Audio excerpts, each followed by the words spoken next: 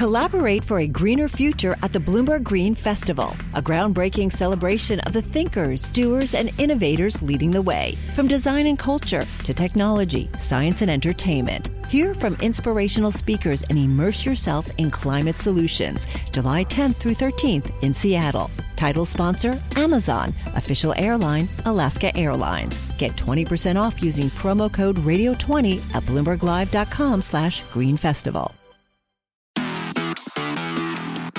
Hello, I'm Scott Soshnick. And I'm Eben Novy-Williams. Every week at this time, plus Mondays, Wednesdays, and Thursdays, we explore the big money issues in the world of sports. Michael Barr is off, but joining me this week is Bloomberg sports business reporter Eben Novy-Williams. On this week's show, we have Atlanta Braves president Derek Schiller. But first, let's look at some of the topics for the week.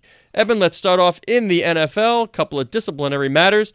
Michael Kendricks admits to insider trading, suspended.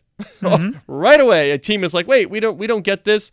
And then we'll have a funny one with the Jets running back Isaiah Crowell, who, what do we say, had a crude celebratory thing? You want to say crude? I'm interested where it falls in the actual fine playbook. Right, but we don't have to say specifically what it is. I think it was like $13,000 he got fined. Yeah, but he got to deal the ball was toilet paper. Yeah, yes, there you go. Easy way to do so that. Let's start with Kendricks. So the NFL, boom, done. He's admitted it. Seattle signs him, and now he's suspended. This seemed to be the easiest suspension that Roger Goodell or the league office has ever handed down in terms of speed at which it happened. You've admitted guilt. Yeah, and a new kind of suspension. I can't think of the last professional athlete who the insider trading for insider trading. Yeah, me and my Goldman Sachs buddy were scheming a ticket scam for insider tips. Yeah, that just didn't. Seemed to be a hard one. For listeners out there who are curious, Bloomberg Business Week just did a story kind of on the inside dealings of Michael Kendricks. The unlikely pair of an insider trading banker buddy of his, and how they kind of hatched the scheme, which doesn't seem like it was all that professional in terms of criminality. Yeah, exactly. Professionally, organized, all that sophisticated. Yeah, didn't seem that way. But Isaiah Crowell, how about him? Gets fined $13,000. But lands a deal with Dude Wipes. By the way, I didn't even know Dude Wipes was a thing. Dude Wipes are definitely a thing. Yeah. I had not heard of Dude Wipes, so I understand why they exist. But I did not know that Dude Wipes was a thing. But the thing about this that I don't understand the NFL's fine structure at all. Isaiah Crowell scores a touchdown against his own old team, uses the ball as a piece of toilet paper. That's a $13,000 fine. We have Phillip Lindsay, running back for the Broncos, who repeatedly punched somebody in a scrum, and Akeem Hicks, who's a defensive tackle on the Bears, ripped an opposing player's helmet off and hit somebody with it. Yeah. Both of those are $10,000 fines. Right. Isaiah Crowell gets fined a third more because his celebration was a little lewd. It seems like at a time when the NFL is cracking down so much on the dangers to players, trying to make the game safer, things like punching each other or ripping somebody's helmet off should be a bigger offense than celebrating a touchdown in a manner that is not entirely PC. All right. Well, speaking of some violence, MMA back, right? We got a big event, big fight coming? Yeah, can you pronounce the name of the guy that Conor McGregor is fighting? That's all you need to know is Conor McGregor is, that's the guy. Yeah. Right? Realistically, how many stars exist in the MMA world? This is the big question. Conor is fighting an undefeated fighter. I'm going to butcher his name, Khabib Nurmagomedov. Okay. Conor is obviously the star. He's been out of MMA for a few years. But not out of the news. Not out of the news, for sure. Does it matter these days? I mean, he doesn't have to even be in the octagon. He's in the news all the time. Sure, and it helps promote his fights. Dana White says that this fight is going to sell 3 million pay-per-view, which would make it the third highest-selling pay-per-view event in combat sport history. Behind 3 fights that featured Floyd Mayweather. So it'll set a UFC record for pay-per-view buys. The gate is going to be second in UFC history to the first time they fought here in New York after it was re-legalized. This is going to be a monster business night this weekend for UFC. However, as you said, they're in the same place they were seemingly 4 or 5 years ago, where it was Conor McGregor and who else? And Ronda Rousey, who's gone now, and then a huge step down to get to the other people that are big draws. Those folks who are in the know of MMA, they rattle off a few more names to me when we're talking about stars. Sure. And I just respond, I don't know what kind of crossover appeal you as an insider think that person has, man or woman, but I don't know who that person is. So you got Conor McGregor and everybody else, right? Mm-hmm. So, by the way, you see Barstool did a cool deal with the New Zealand I saw you basketball tweeted team. this. I saw you tweeted this. Yeah, and it was like ridiculous amount of retweets and impressions. I don't know how Twitter measures all that, but the little Barstool logo is on the New Zealand Breakers, by the part owned by Barstool Big Cat, right? Yeah, one of their personalities. One of their personalities. I happen not to be one of the listeners, but no moral objections to anything they do. It's just don't have time. It's very, very simple. But they played the Phoenix Suns, played very well. Oh, that's right. This is they're part of the preseason. They're part of the preseason, so they played Phoenix. Barstool putting that brand out there globally. Interesting. For folks out there, when you see Scott tweeting more and more about Barstool, he's just now realizing that he can tap into that Stoolie army for retweets. Just don't and come likes. after me. I've heard some. Just I'm giving you all the promotion you want. I don't know, whatever. But we do Erica Nardini was on the show. That's true. Yeah. Yeah, we're fans. So I'm a fan from a business perspective. I'm a fan anytime you take a brand and figure out how to draw customers and diversify from just sort of media content to a brick and mortar store to a fight league? Merchandise to a fight league. Yeah, it's an interesting proposition there. So you can see him now in the New Zealand Breakers uniform, which I find interesting. And those were some of the topics for this week. And now, Eben, let's get into our interview with Atlanta Braves president Derek Schiller. He manages all the business of the front office, oversees revenue-driving departments. You know what those are: corporate partnerships, ticket sales, licensing, merchandising, everything under the sun. He also does community relations, public relations. And since the team's announcement in 2013 of SunTrust Park and, of course, the mixed-use development next door, the Battery Atlanta, Schiller's role has expanded to include the oversight of revenue, design, partnerships, and the overall strategy of both venues. Derek, you are here in New York. Thanks so much for joining us in the studio. Thank you. Why don't we start broadly? How's the business of baseball? Because I hear the demo for baseball's old, attendance is hurting a little bit, overarching 30,000-foot view. How's the business of baseball? Well, I can speak obviously from an Atlanta Braves perspective, and from our perspective, it's really good. I don't see the types of trends that I sometimes hear about. I think those are things that maybe take place in other markets and for other situations. In our particular marketplace, we're doing quite well. Obviously, we have a new ballpark, which I know we'll talk about at some point in time here today. But wait, you guys have a new ballpark? I know, right? Surprising as it might seem. But I think that's created an excitement in our city and even in the region. We're a really strong region for the Braves. We have about 6 states that we draw from. And as a result of that, we get a pretty diverse fan base, people that were avid fans from a long, long time ago, as well as fans that are relatively new to the game. And in fact, because of the way that the ballpark was built with all this entertainment and other things, we're really attracting that younger demo who's coming down there, not just for a baseball experience, but really for an entertainment experience, something that, is social in nature. Entertainment district. That's what obviously LA Live, Tim Lewicki talks about it in Seattle and some other places. Vinnick talks about it in Tampa. Is it enough? Can you live these days if you just have a sports team or the other 10 poles, whether it's media or real estate? There has to be more. I would say you could probably do it. I don't think, though, necessarily, and obviously I come from a place of bias, I don't think it's the right thing to do long term. I think you really have to think about the overall experience of your fans. And I think the conventional wisdom, traditional type of approach is really to think about the fan from the point in time that they enter the gate and go into the ballpark or venue, sports venue, whatever it might be, to when they leave. And in our case, we changed that paradigm and really thought about how do we create the experience from the very point in time that they enter the campus, even parking the car, from the moment in time that they park the car, get out of the car. Parking's a hassle. Nobody wants to deal with it. Yeah, I would say parking's a hassle in almost any venue where you have, 20, 30, 40, 50,000 people coming in at any one time. To do it right, I would encourage people to think about it holistically, meaning thinking about parking almost on the very front edge of their overall experience, right? So in our particular case, just take our example. You have a ballpark, we have an entertainment district, I'll call it, a whole development.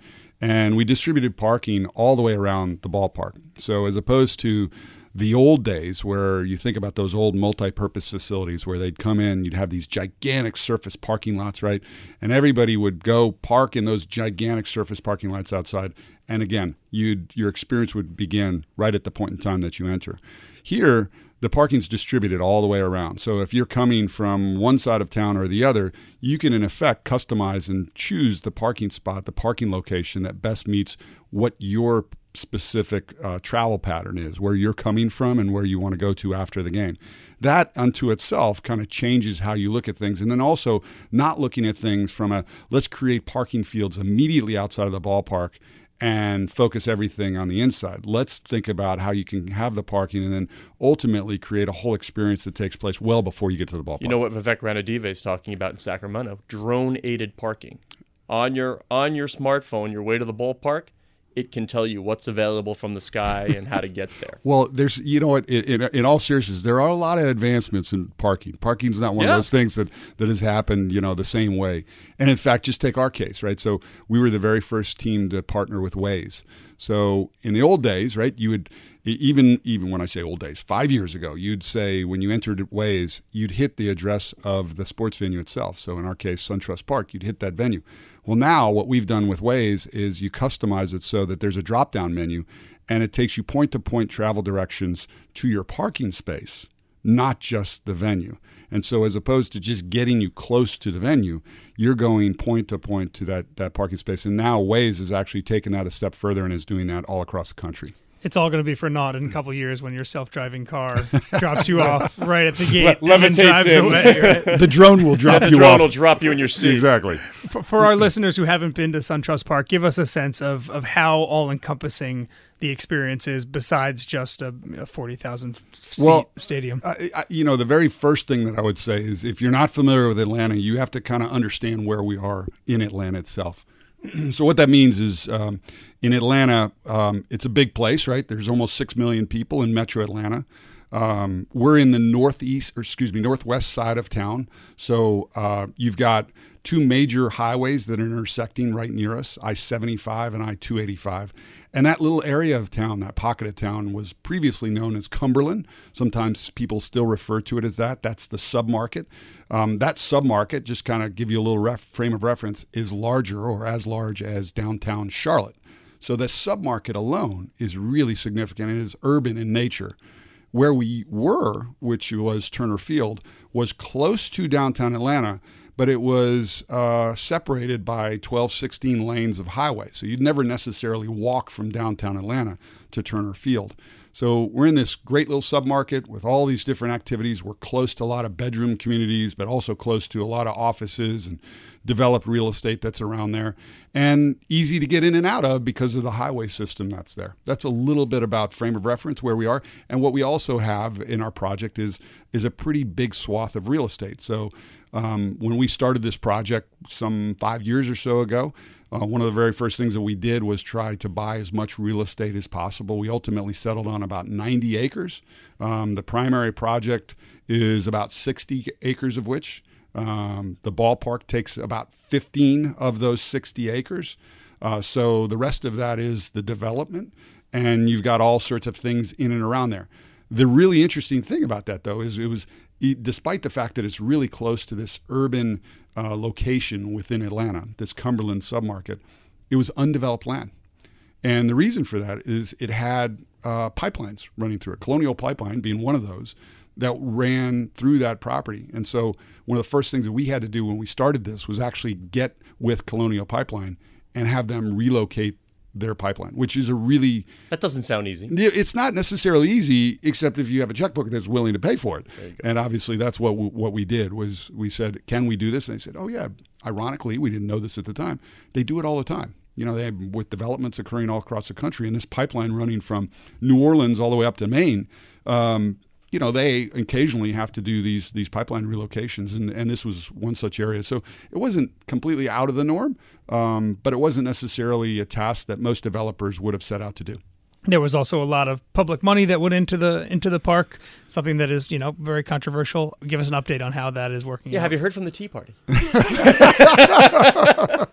So this is actually where I think our project kind of breaks that whole mold of where professional sports facilities have been, and what I think is going to hopefully be the new paradigm for sports facilities moving forward, which is traditionally, again, the teams only looked at the sports facility as what they were developing and what they were investing in. And so in our case, we did do a public-private partnership with, in fact, a municipality, happened to be Cobb County, which is the area of town that this falls into. Been great partners, but they in essence helped fund just the ballpark itself. But what we also then did was had a promise to them that we were going to do a significant development in association with the ballpark at the same time in the rest of that acreage that we just talked about. Was their money incumbent upon that investment in the surrounding area? So contractually it wasn't, because the contract was only tied specifically to the venue itself, but it was our agreement. And what I mean by that is we were going to do it, and we set out the very first shovels in the dirt contemplated us building both, being the SunTrust Park as well as the development, which ultimately represents about 1.5 million square feet of space. We're chatting with Derek Schiller, president of the Atlanta Braves. Now, did the traditional bond market force that to happen, or were you looking at different ways at financing the project? We looked at all sorts of different ways. We've been studying this concept of what we do for the future of the Braves for a long time. Our venue, just for background, where we came from, Turner Field, was built for the Olympic Games.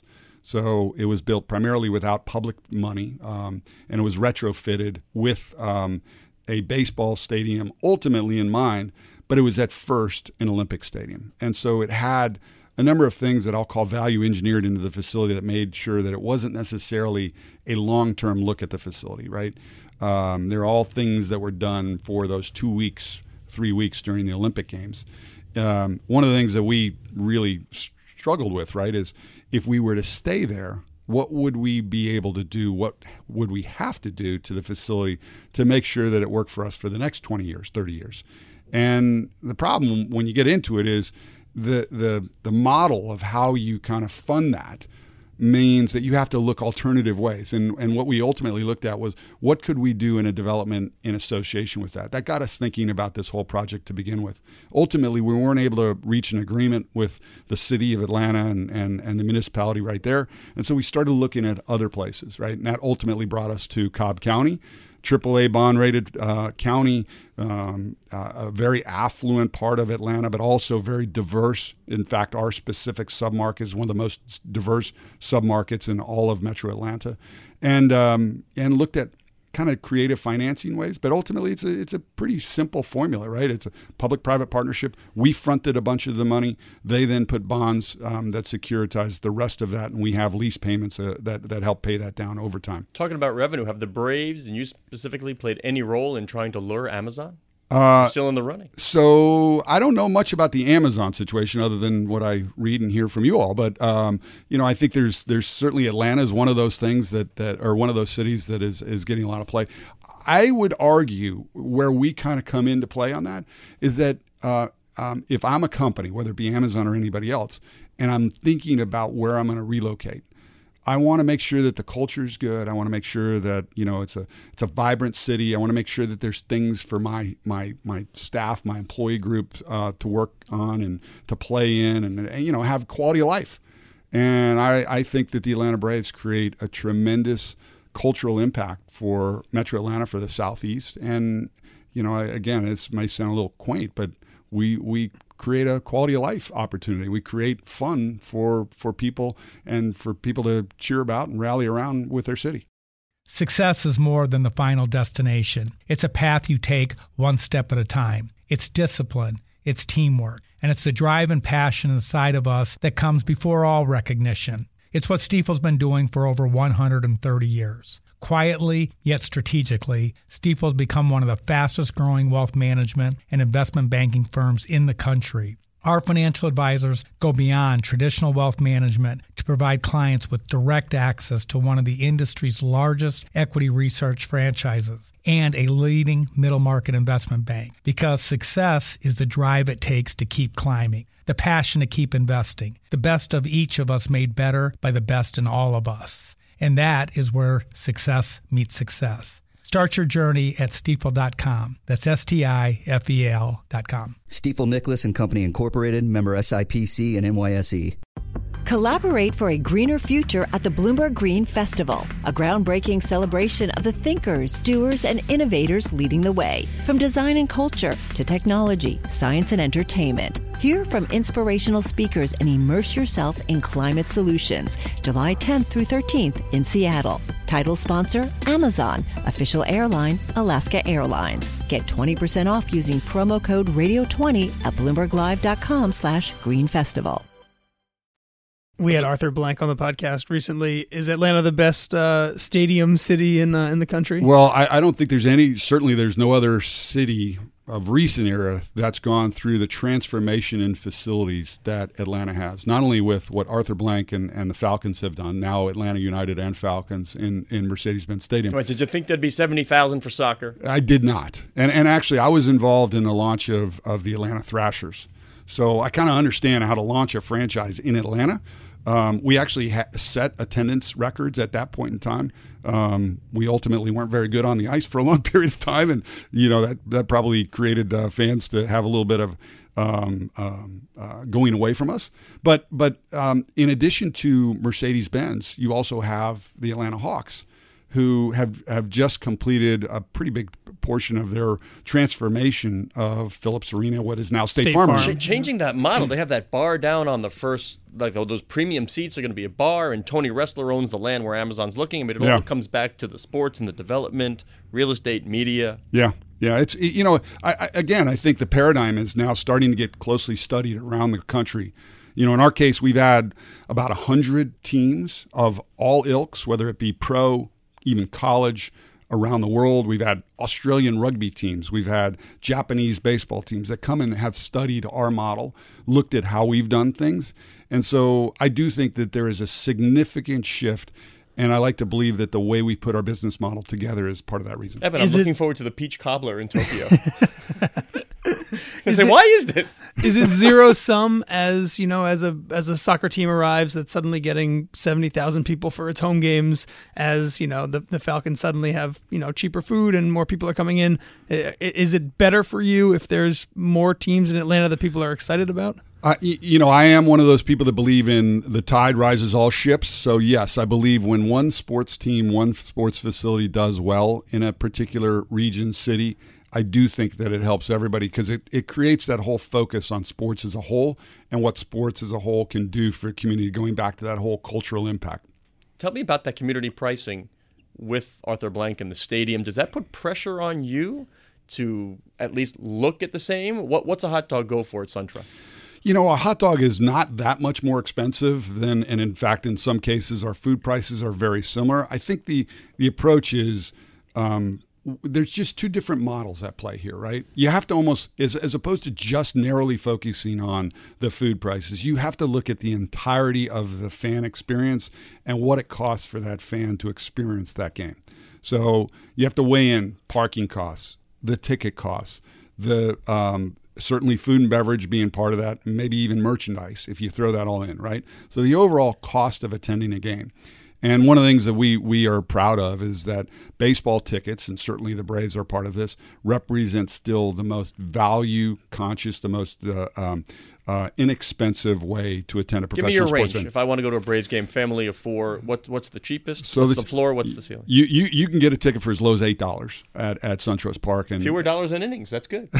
Exactly. And you can even package some of those tickets. Those, if you're a very very value conscious family, you can even package those tickets with food. So we've got that whole all inclusive kind of mentality where you can get a really really low set price for a family of four, and you can get that under, call it $50. So that's a very value family friendly offering. And then if you really want to experience a game in a great amenity driven way, we have all the way up to what we call our SunTrust Club, which is a valet parking, has food and beverage inclusive, including beer, wine, spirits, and also the best seats in the house, literally right behind home plate.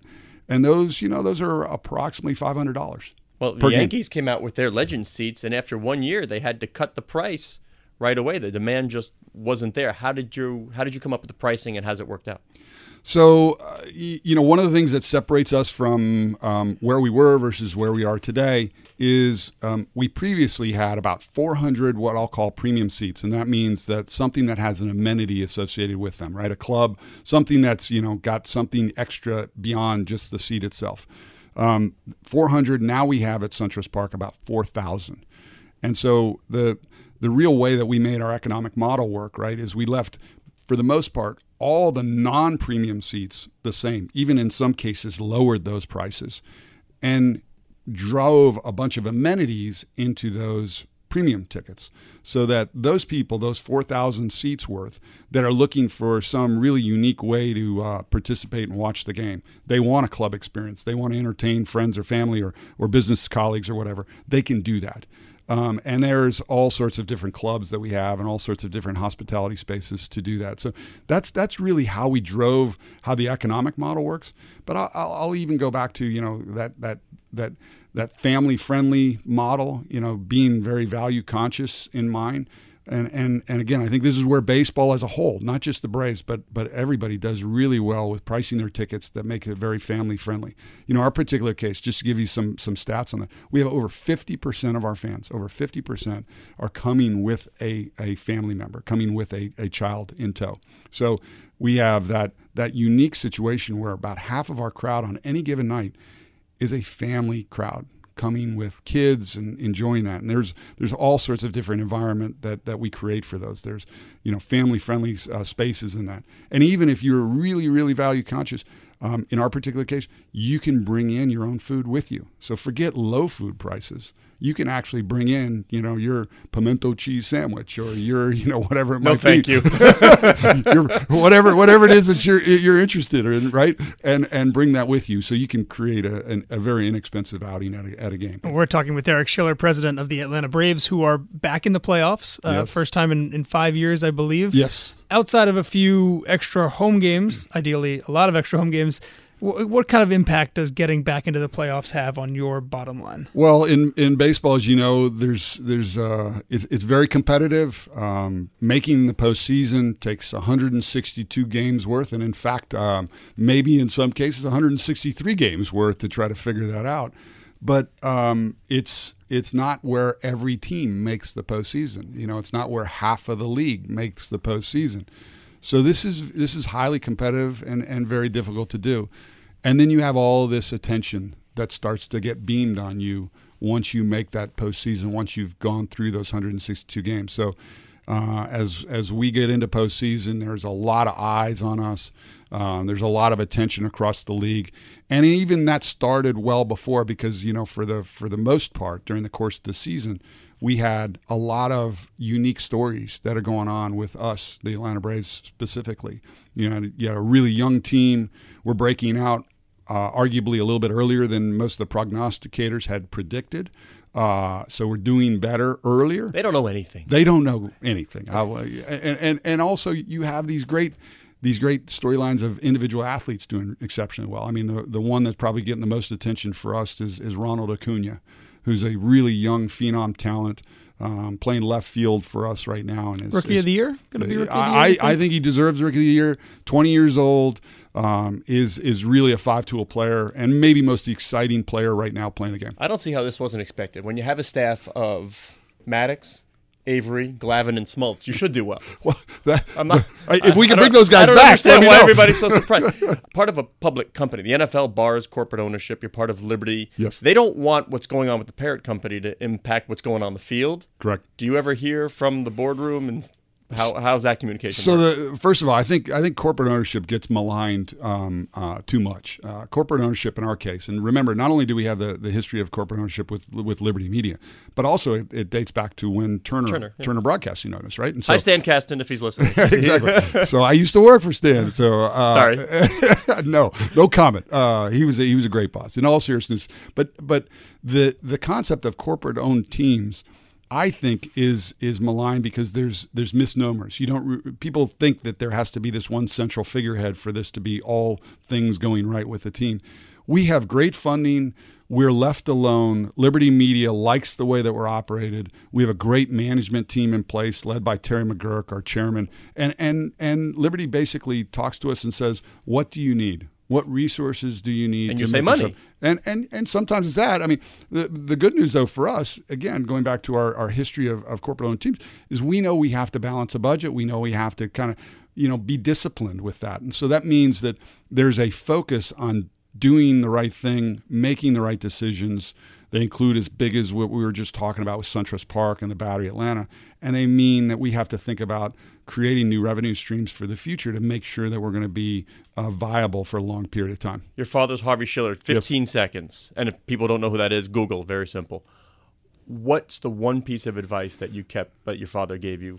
I mean, you saw a lot growing up. So, real briefly, so he's an educator by background. So he got a PhD in chemistry and taught chemistry at the Air Force Academy before he did all sorts of other great things.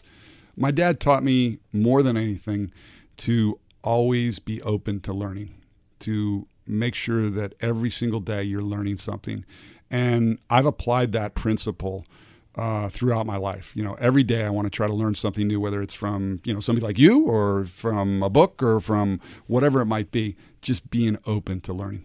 All right, Derek, thank you so much for joining us. That is the Braves president, Derek Schiller. Thank you. It's been great. Appreciate it, guys. Time for takeaways. Eben, you want to go first or should I? Go ahead.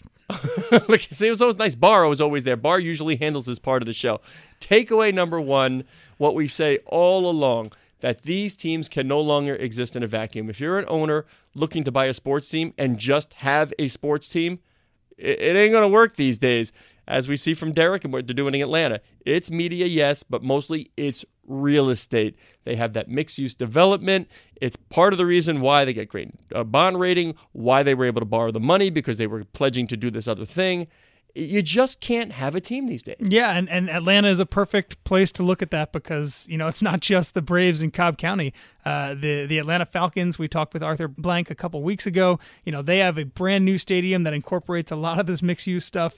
The Atlanta Hawks and their arena downtown, State Farm Arena, also incorporating some of this. This is the new world, and Atlanta seems to be kind of ground zero for the new future stadium. And it's fun when you see who they take on as limited partnerships on these teams. If they bring investors, everybody can, of course, you can write a check. Now it's all about what strategic advantage do you bring us? Are you an expert in real estate? Are you an expert in media? Are you in finance? You better bring something else to the table than just cash.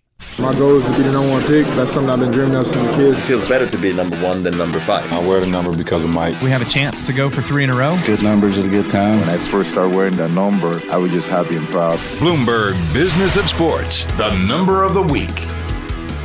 All right, Eben, time now for the number of the week. And in full transparency to our audience, this is one we did discuss ahead of time.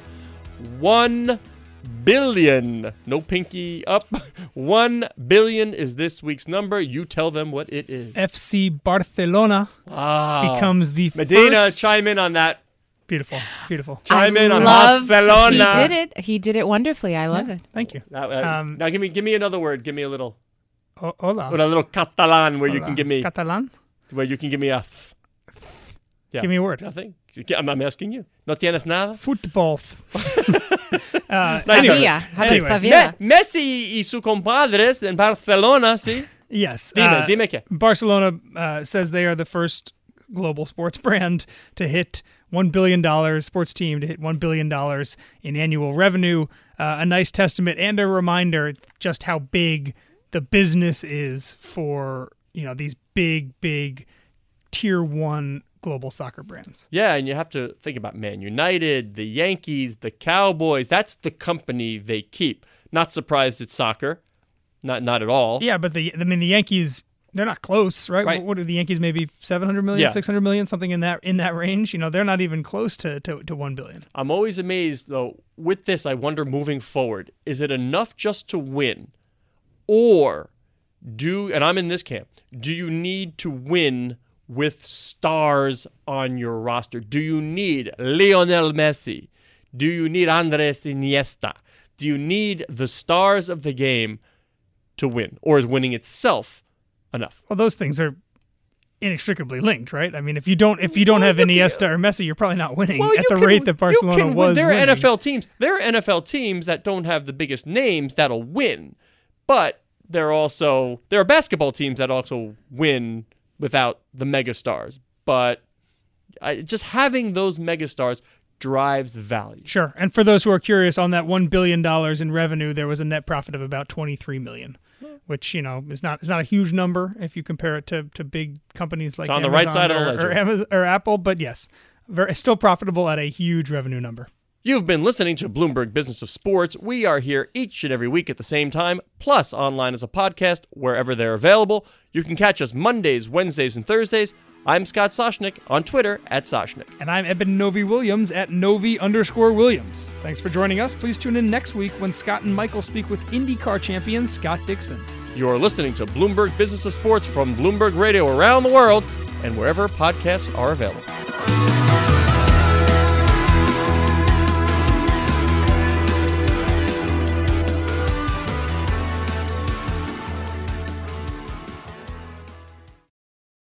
Collaborate for a greener future at the Bloomberg Green Festival, a groundbreaking celebration of the thinkers, doers, and innovators leading the way. From design and culture to technology, science, and entertainment. Hear from inspirational speakers and immerse yourself in climate solutions. July 10th through 13th in Seattle. Title sponsor, Amazon. Official airline, Alaska Airlines. Get 20% off using promo code radio20 at BloombergLive.com/Green Festival.